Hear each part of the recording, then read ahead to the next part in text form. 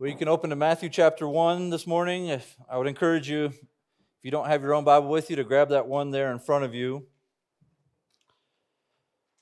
Dan was joking earlier, but there was something special about singing together at the Younger's house the other night at the Christmas party. And that didn't have anything to do with the fact that Gary King and I were belting out our angelic voices as we shared a hymnal together, but no, there was something sweet. I kind of wondered, in what other world do two grown men who can't sing hold a hymn book together and just sing out to the Lord together? I think that only happens in the church. But as we sang those songs that Kevin and Carla prepared, as we sang the songs that just kind of came in as requests from others, there were a few things that kept jumping out to me. One was the titles and the descriptions of Jesus that we sang together. Another was the work that Jesus accomplished on our behalf. And a third thing that kept kind of coming up as a recurring theme in these songs was how we ought to respond to that. In fact, we can just kind of look at one of the songs we sang this morning and ask those three questions. Think about that song, Hark the Herald Angels Sing. What sort of things did we sing about who Jesus is? Well, we said He is the everlasting Lord, that He is incarnate deity, that He is the Prince of Peace, that He is the Son of Righteousness, kind of borrowing from Malachi chapter 4 there. Who is Jesus? Everlasting Lord, Prince of Peace, incarnate deity, Son of Righteousness. And what does He come to do? Even in just that one song, He has come to reconcile God and sinners. He has come and given us second birth. He gives light and resurrection and eternal life. And how should we respond? Well, we give glory to Christ, we proclaim His name, and we adore Him. Or think about, O come, Immanuel. Who is Jesus? He is Immanuel, the Son of God, God with us. He's the rod of Jesse, referring to Jesus as kind of that promised king that we talked about last week. He is the desire of nations. And what did He come for? What did He come to do for us? To ransom us from sin, free us from Satan's tyranny, remember this line, disperse the gloomy clouds of night and death's dark shadows put to flight. Right? He conquered death. And He's bringing in a kingdom where He will put to death envy and strife and quarrels, and He will fill the world with heaven's peace. And how should we respond? Rejoice, rejoice. We respond to who Christ is and what He has done for us with rejoicing.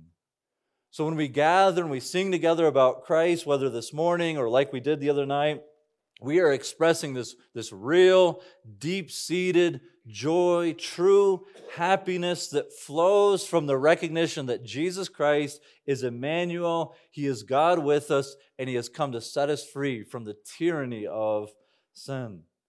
So as we turn our attention to Matthew chapter 1, we'll see that those themes, you'll see those themes that we've been singing, they weren't just kind of plucked out of thin air by some creative, artistic lyricist, right? They come straight from the pages of Scripture.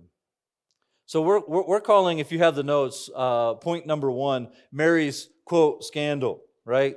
Quotes around that word scandal if you don't have the notes. Okay, look there in verses 18 and 19. Now the birth of Jesus Christ took place in this way. When His mother Mary had been betrothed to Joseph, before they had come together, she was found to be with child from the Holy Spirit. And her husband Joseph, being a just man and unwilling to put her to shame, resolved to divorce her quietly. Now verse 18 opens the text with sort of an introductory. He's sort of laying the groundwork. He's sort of describing for us the setting of what is to follow. Now the birth of Jesus Christ took place in this way. Now last week, we looked at the genealogy of Jesus, and we saw kind of the continuity of God's promises going back all the way to Abraham, and the promise that He gave to Abraham, and the promise that He gave to David, and how the genealogy sort of traces this promise all the way down to Christ. So we saw this continuity between the Old and the New Testament. In fact, we saw that these promises were fulfilled in such a spectacular way that many in Israel kind of missed that Jesus was the yes and amen to all of God's promises. In the passage we are studying this morning, we see a bit of discontinuity between the Testaments, because we see that something fundamental is changing in the way that God is relating to His creation. Matthew intends to record for us what we might say is the origins of Jesus. That's what that word birth means, the origins, the beginnings of Jesus. Okay, so we know that the Son of God, the second person of the Godhead, He's eternal, right? No beginning, no end, always existed, always has, never will cease to exist either. He was in the beginning with God, John's gospel says. And all things were made through Him. So He is the creator. He is not creation. Therefore, He had no beginning. So, when the eternal Son then humbles Himself by taking on Himself on full humanity, something new is happening. Something drastic is changing. So when we speak about the birth of Jesus or the origins of Jesus, we're talking about the eternal Son entering His creation by taking on the full human nature, like you and I have, yet without sin. And this is what's recorded for us in Matthew's gospel. We refer to this often as the incarnation. Right? The incarnation of Christ, sort of the taking on of flesh. Here's one definition that I found helpful. Incarnation is the term that refers to the supernatural act of the triune God, whereby the eternal divine Son from the Father, by the agency of the Spirit, took into union with Himself a complete human nature apart from sin. As a result, the Son, our Lord Jesus Christ, now and forevermore exists as one person in two natures. From the point of the incarnation, forevermore, one person with full divinity and full humanity residing within Him. Jesus did not diminish who He was in coming to this earth. In fact, all He did was take on the fullness of His humanity. And that's what God is up to in our text, describing this incarnation of Christ. But Joseph is going to need some convincing that that's really what's going on, right? Because what he knows at this point in our text is that his fiancée has come up pregnant and he had nothing to do with that. So as the reader, right, we sort of have this inside knowledge. We get clued into the fact that this is by the Holy Spirit. And we'll kind of think about that more here in a moment, what it means that this is by and through the agency of the Holy Spirit. But our text makes really clear that Joseph does not understand that yet. He doesn't understand. He's unaware. So Matthew draws our attention then here to a couple realities. One, Joseph and Mary are what was called in this culture betrothed to one another. Now, many of you know this, many of you are aware of this, but in ancient Israel, that was a legally binding pledge to one another, but it was a step short of being fully married.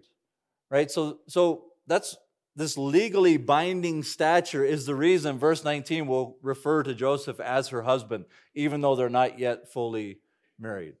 Right? It was that strong of a bond that they were called husband and wife. If you were going to break a betrothal, it required divorce. Right? Imagine you had to go to the courthouse before you got engaged. Right? You didn't have to go to the courthouse until like 3 days before your wedding. Well, that wasn't so in ancient Israel. And imagine if you wanted to break an engagement to be married and you had to file for divorce. So this was a much stronger pledge than our contemporary idea of engagement. It was almost, you might say it was like being, in many ways, married legally to one another without having live together and consummating the marriage physically. That's what the betrothal period was. It was usually about a year. The woman is still under her parents' roof, and there's this year of betrothal, and then at the end of that year, the husband goes and kind of ceremoniously, there we go, gets his new bride, brings her to his house, and then they are married in the fullest sense, including physical consummation of that marriage. That's why in verse 18 it says, before they came together. Before they came together. That is, before he took his wife into his home and consummated that relationship, that marriage. So the marriage, again, would take place when the husband would go and get his wife, and then they would come together in all the ways that a married couple should. Right? So Matthew is very, very clear, and we'll see again, even at the end of this text, very, very clear. Before this happened, right, she comes up pregnant. And that's all Joseph knows at this point. Or at least from our perspective, that's all he believes. We aren't told anything about what Mary said, right? I would imagine that Mary maybe tried to explain what God was up to and to explain herself, but it's hard to blame Joseph if he did not understand at that point. In Joseph's mind, there's only one explanation. Mary has been unfaithful. She's been with another man. And so the text says that Joseph, being a righteous or a just man, decides that he's going to put her away quietly. Okay, so Joseph, with the information that he has, right, he will not just kind of go along, he will not minimize what has happened. If he were to just say, okay, well, whatever, we'll just deal with it, it would have been for him, especially in this culture, to kind of be identified publicly as guilty. Right? So he's going to put her away, but he's also going to that's like divorce, all right? But he's going to exercise compassion on her.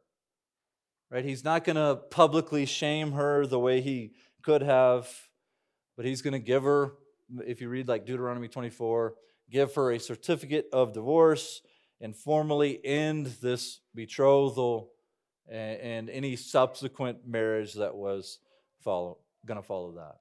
All right.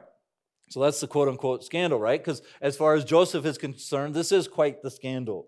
It's over in his mind, right? But as he goes to bed that night, an angelic messenger tells him the truth about Mary, and more importantly, this angelic messenger tells Joseph the truth about the significance of the child that she now bears. So secondly, we see the Holy Spirit empowered miracle, God's miracle in verses 20 through 23. Look there. But as he considered these things, behold, an angel of the Lord appeared to him in a dream, saying, Joseph, son of David, do not fear to take Mary as your wife, for that which is conceived in her is from the Holy Spirit. She will bear a son, and you shall call his name Jesus, for he will save his people from their sins. And all this took place to fulfill what the Lord had spoken by the prophet.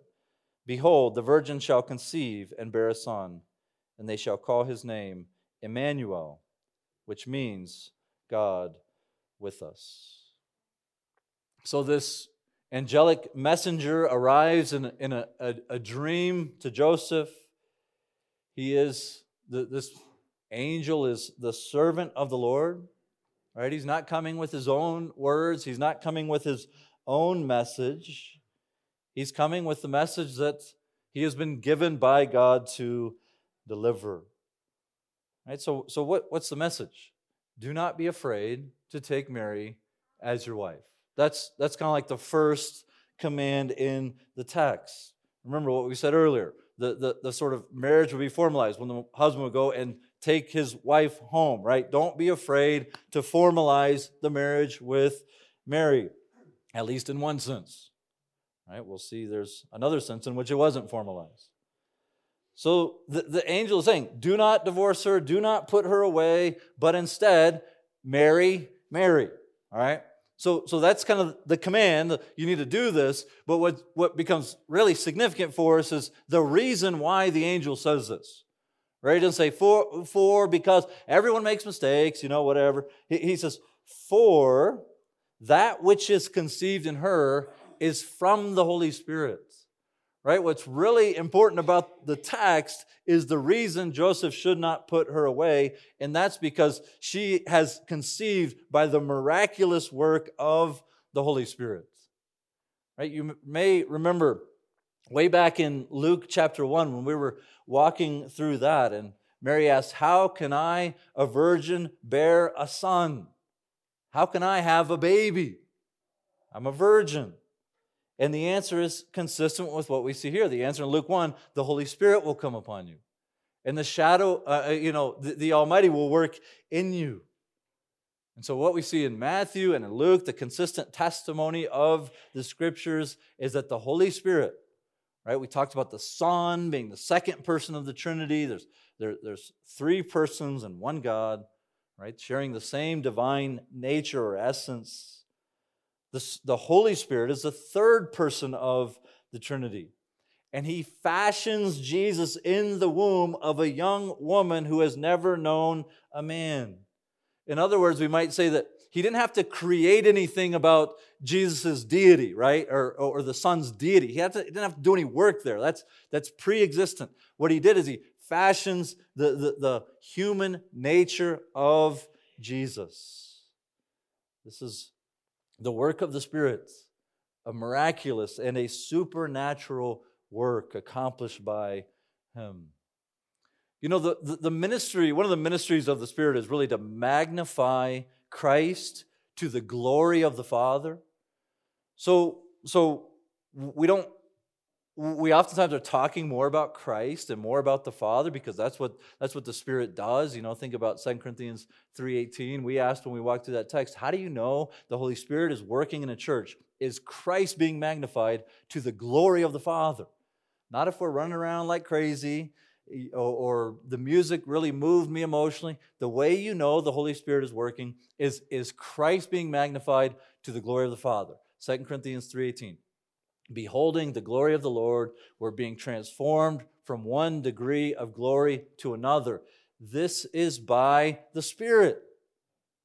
So we're beholding the glory of the Lord by the Holy Spirit. So what the point I'm making is, it's not unusual then for a church to magnify Christ to the glory of the Father, but here I think we should take a minute. We should thank and glorify the Spirit for His work in the incarnation. Right? The Father sent the Son. The Son humbled Himself by taking on a human nature like ours without sin, and the Spirit knit His human nature together in Mary's womb. That's glorious. The Trinity at work to accomplish the incarnation that's eventually going to lead to our salvation. So the angel continues then in this same track there as he kind of unfolds the message there in verse 21. She will bear a son, and you shall call his name Jesus, for he will save his people from their sins. Notice in the text that the name of Jesus is tied specifically to His mission. That's His name, right? You shall call Him Jesus for or because, what will He do? He will save His people from their sins. Now, I remember when I was a kid, my mom had this printout. It kind of had an artistic background to it, but it had my name, Kyle, and it's from this, and it means this, and it looked nice, and it was cool, and I couldn't tell you today what Kyle means, and so I just remember having that as a child, and the reality for me, it doesn't really matter what my name means, right? It didn't determine who I am. It didn't determine anything about why I'm here. My name could mean encouragement. It could mean anger. I don't know. Whatever. There's no real connection there. My name has no predictive power is what I'm saying. It has no prophetic meaning whatsoever. It had no bearing on the person I would become. And in that sense, my name, your name, we could be named any number of things. But when the Lord's messenger says his name will be Jesus, right, because of this, we're right to say then there's significance in the meaning of Jesus' name that's going to point to his mission, right? So then we ask, naturally, well, what does Jesus mean? What is the name of that? What is the meaning of his name? Well, Jesus is you may know this, be familiar with this, but Jesus is the Greek form of the name Joshua. It means Yahweh saves, or Yahweh is salvation. Right? So we see from the opening pages of Matthew that Jesus is this long promised one that has come to bring salvation to his people. His name shall be Yahweh saves, for he will save his people from his sins. What's amazing about Matthew is he's totally unafraid, and if you know what we believe at this church, you won't be surprised by this, but Matthew is totally unafraid to take references about Yahweh, the Lord, in the Old Testament and apply it directly to Jesus. Right? Yahweh saves. Jesus is going to be the one that saves his people from his sins. So we learned last week that even the Old Testament anticipated that Jesus would be the Savior of his people, but that his people would encapsulate more than just the Jewish people. Right? We learned that Jesus is the yes and amen to all of God's promises, including the promise given to Abraham. So when it says he will save his people from his sin, we're talking about this people from every tribe, tongue, and nation. People chosen before the foundation of the world, chosen in Christ to be holy and blameless before God. He has come to save for himself a people for his own possession, that he might be glorified and that the Father might receive praise. So why did it matter that Jesus became incarnate? Is it just a creative story? No, it was in order to save. It was in order to save us. You know, we've learned a lot about who Jesus is simply by studying his genealogy and thinking about his eternal existence, thinking about how he humbled himself by entering his creation through this miraculous conception work of the Holy Spirit. And now in Matthew, we see the purpose for this. For he will save his people from their sins. God has told us plainly in Scripture what it means for Christ to come. What we have here is the revelation of who Christ is. He has told us who he is and what he has come to accomplish. So what I'm getting at is this: we don't define Jesus for ourselves. Right here we have a very clear, you shall call him Jesus, for he will save his people from his sins. He's the eternal Son of God, miraculously conceived by the Holy Spirit in the womb of a virgin. And now, so we don't get to then sort of give our own definition of who we think Jesus is. Right? How offended do you get when somebody does that to you? You only think you're my supervisor. I'm going to treat you like you're my employee. You would be utterly offended. Yet so many presume to define Jesus for themselves. But thankfully, Jesus does not, and the Scriptures do not leave it up to us. We see here clearly that he is the God-man who came to save his people from their sins. We see his person and we see his mission together, clearly laid out for us in Scripture. You might think about it this way: Jesus has not come to simply add to our comforts. He has not come to sort of aid you in having a better version of yourself. He has not come alongside you to say, let me help you achieve your goals, your dreams, your wishes. He has not come to help you self-actualize or to boost your self-esteem or to fill your life with great experiences. He came on a mission to save you from your sins, to save us from our sins. The reality is that even as you look at that wording, we needed to be saved from our sins. We see two things. We needed both deliverance and we needed pardon. Right? We needed, in other words, to be set free, and we needed forgiveness. Right? We're not only guilty before a holy and righteous God because of our sin, and as Jeff prayed this morning, because of the sin of Adam, even as the whole human race was plunged into sin. We talk a lot about forgiveness of sins that's found in Christ, and rightfully so. But I think there's another aspect in our passage that's sort of highlighted for us, that we are not only guilty before Him, but we are ensnared. Outside of Christ, we are ensnared by the power of sin. We were captured, we were enslaved, and we were in need of rescue. Listen to what the author of Hebrews says, and I think this is fitting, not just, it's not just this loose connection. The author of Hebrews says, this is why Jesus had to be made human. Okay, listen to how the author of Hebrews connects the incarnation and this delivering work of Jesus. He says, since the children of flesh and blood, He too shared in their humanity, so that by His death He might break the power of him who holds the power of death.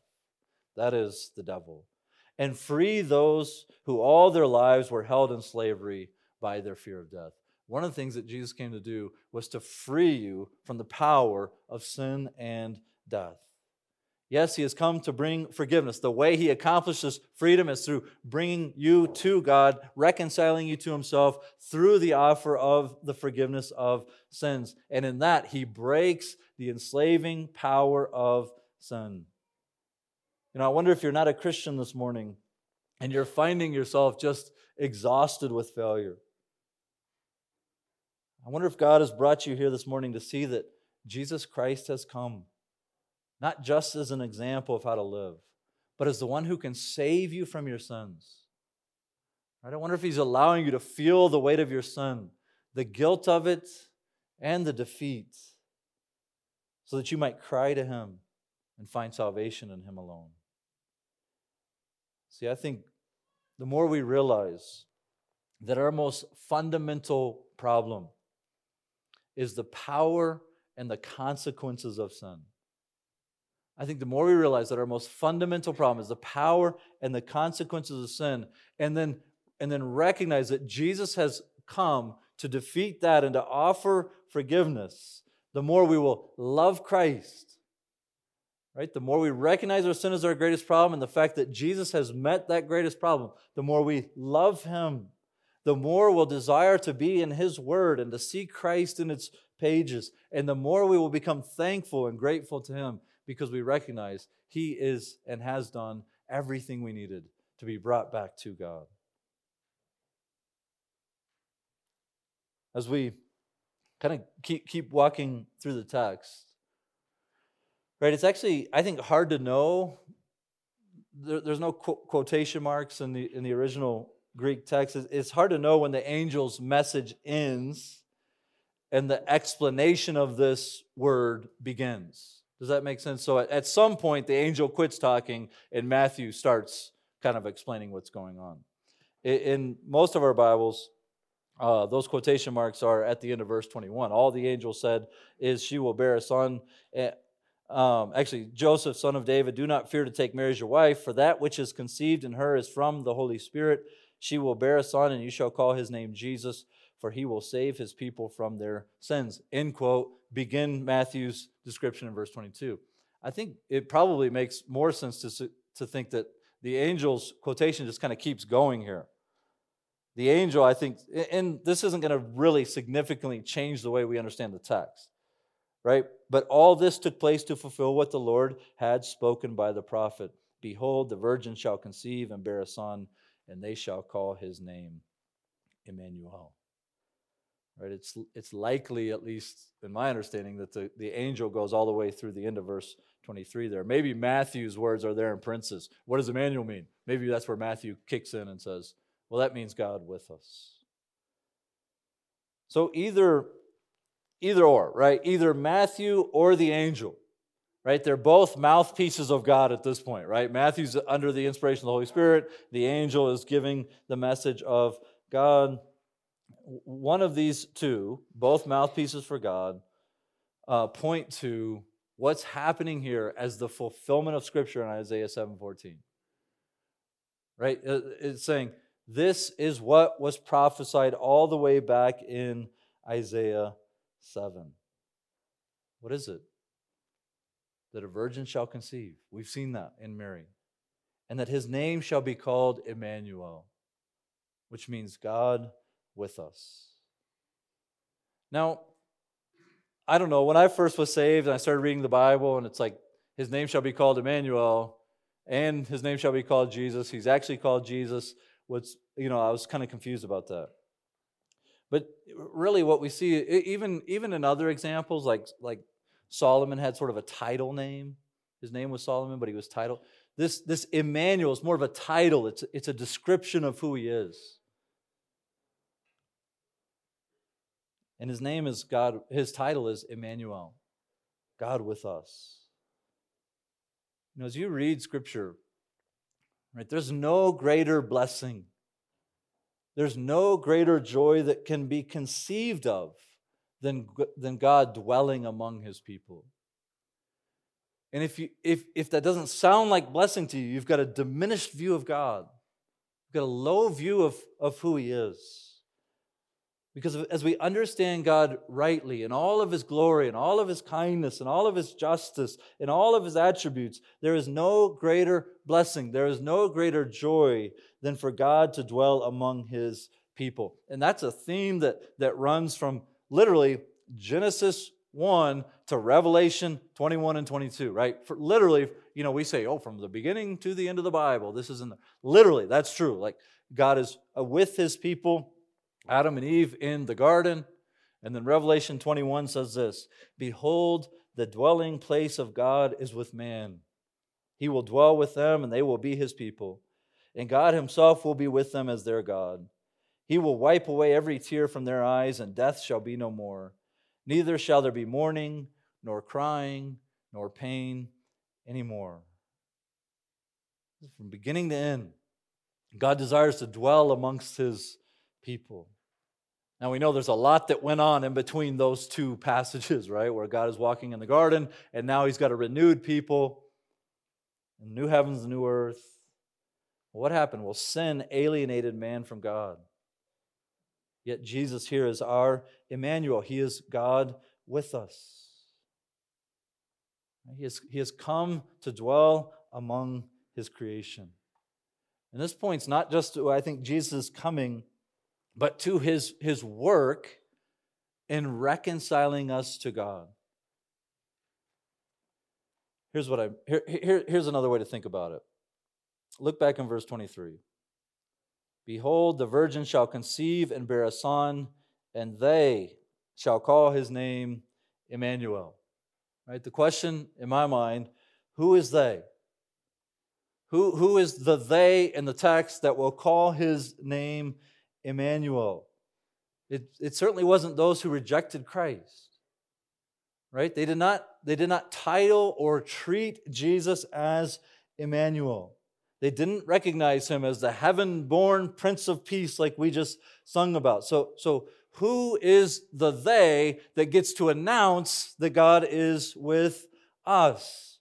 Well, look at the end of Matthew, really quickly, Matthew 28.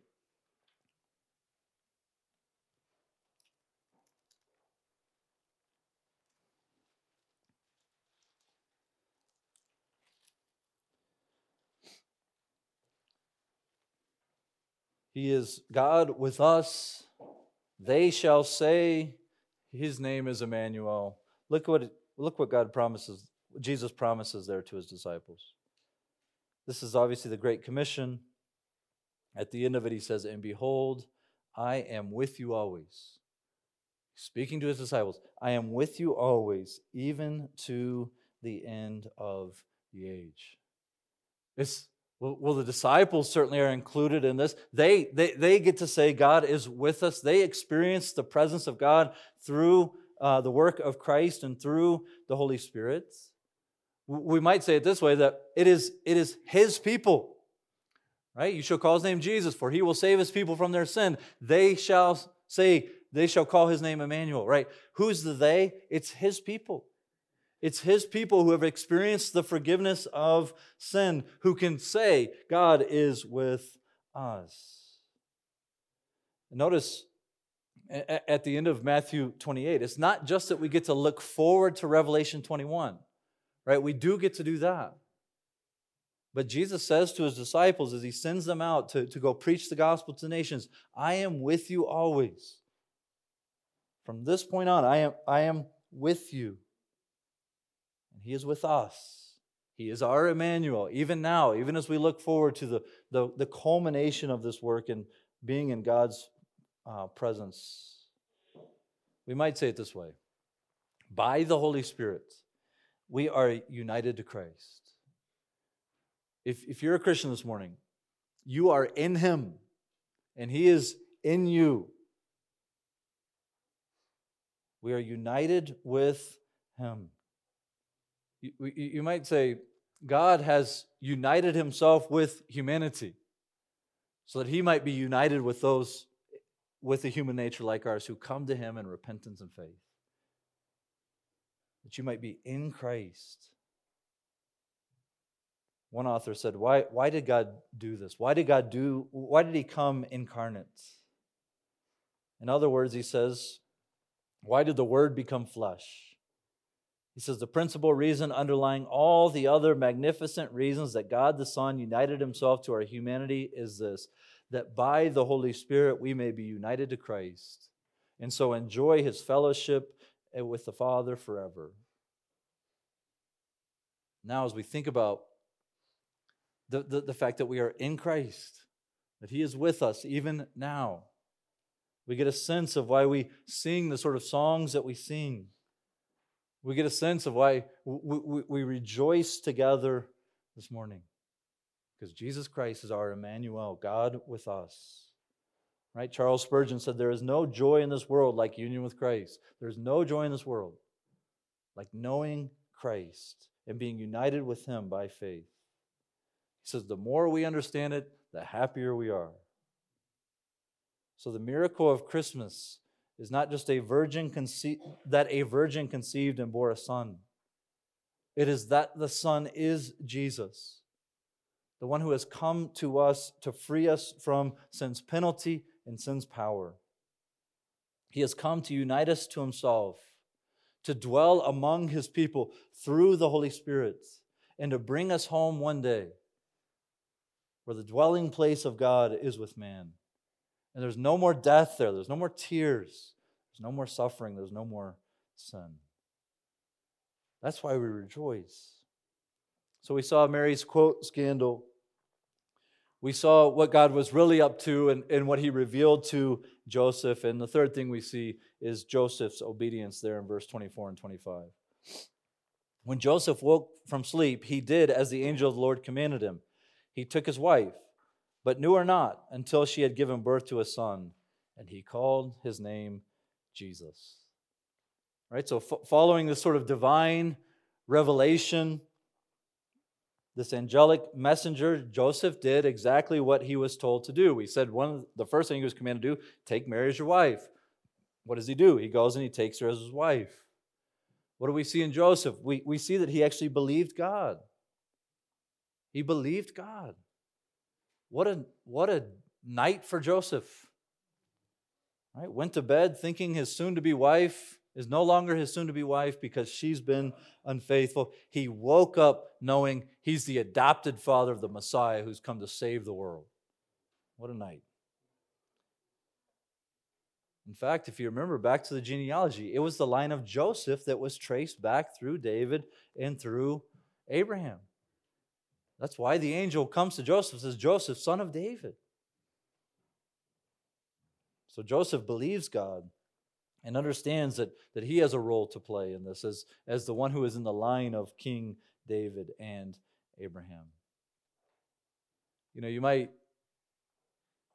could say it this way. Jesus is physically, in one sense, Mary's son. Legally, Joseph's son, as he will adopt Jesus. But fundamentally and eternally, he's God's son. Right? And so Joseph now sees and understands what is going on. As bewildered as he must have been, he obeys. But there's this contrast in the text, right? He took her as his wife, but he did not know her. Right? That's an Old Testament euphemism. Think Genesis. Adam knew Eve, and they bore a son.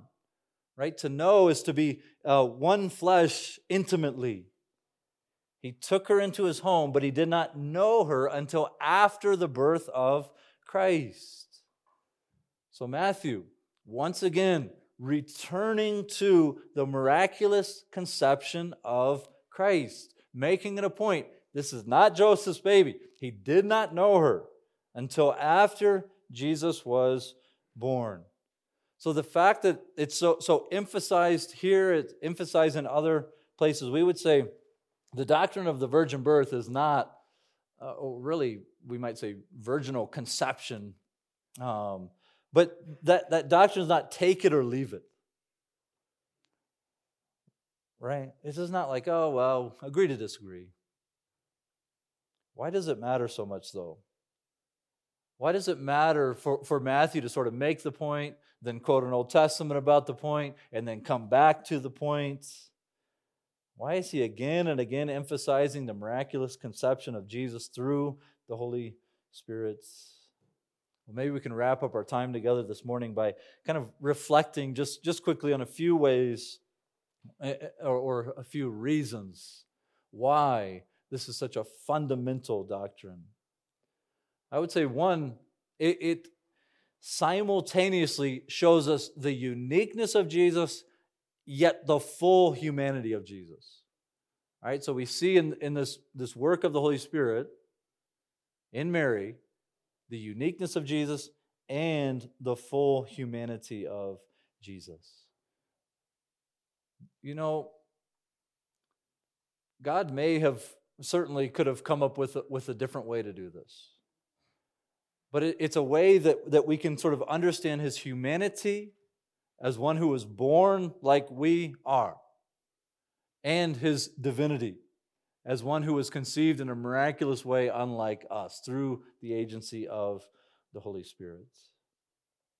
The virgin birth teaches us that Jesus is like us in every way except for our sinfulness. Like God created Adam from the dust of the ground. Right? So the human nature of Jesus is formed by the Holy Spirit. And now, what we also see that he's unique. Right? He's not just another one of the guys. I had a friend in college, he had a shirt that said, Jesus is my homeboy. Jesus, man, he's your brother. He's something more than your homeboy, right? He's unique in that he eternally existed, yet chose to unite himself with the fullness of humanity. And so the union of this, the full divine nature, the full human nature, it equips Jesus to be the only one who can fulfill the sort of promises that we looked at last week. To be the Davidic king, but a king that rules forever. What does it take? It takes the God-man.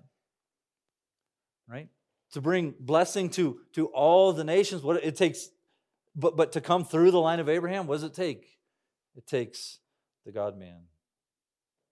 In the incarnation, one thing we see is that Jesus becomes for us what the Bible calls a second Adam. And here's what we mean by that. When Adam was created, Jeff prayed it this morning, didn't know I was going here. The Lord did, and worked it out, right? Adam was a representative of all humanity. But he failed. When he sinned, we all sinned in him. So we all stand guilty before God. And we all are incapable of working our way up to being counted righteous in Christ. So what do we need? We need another representative. We need another man who can represent us, but we need a man who will not fail in his representation of us. We need somebody that can perfectly keep God's will. Well, that's Christ, the God-man, can represent us because he's God and can be perfectly able to do that because he's without sin.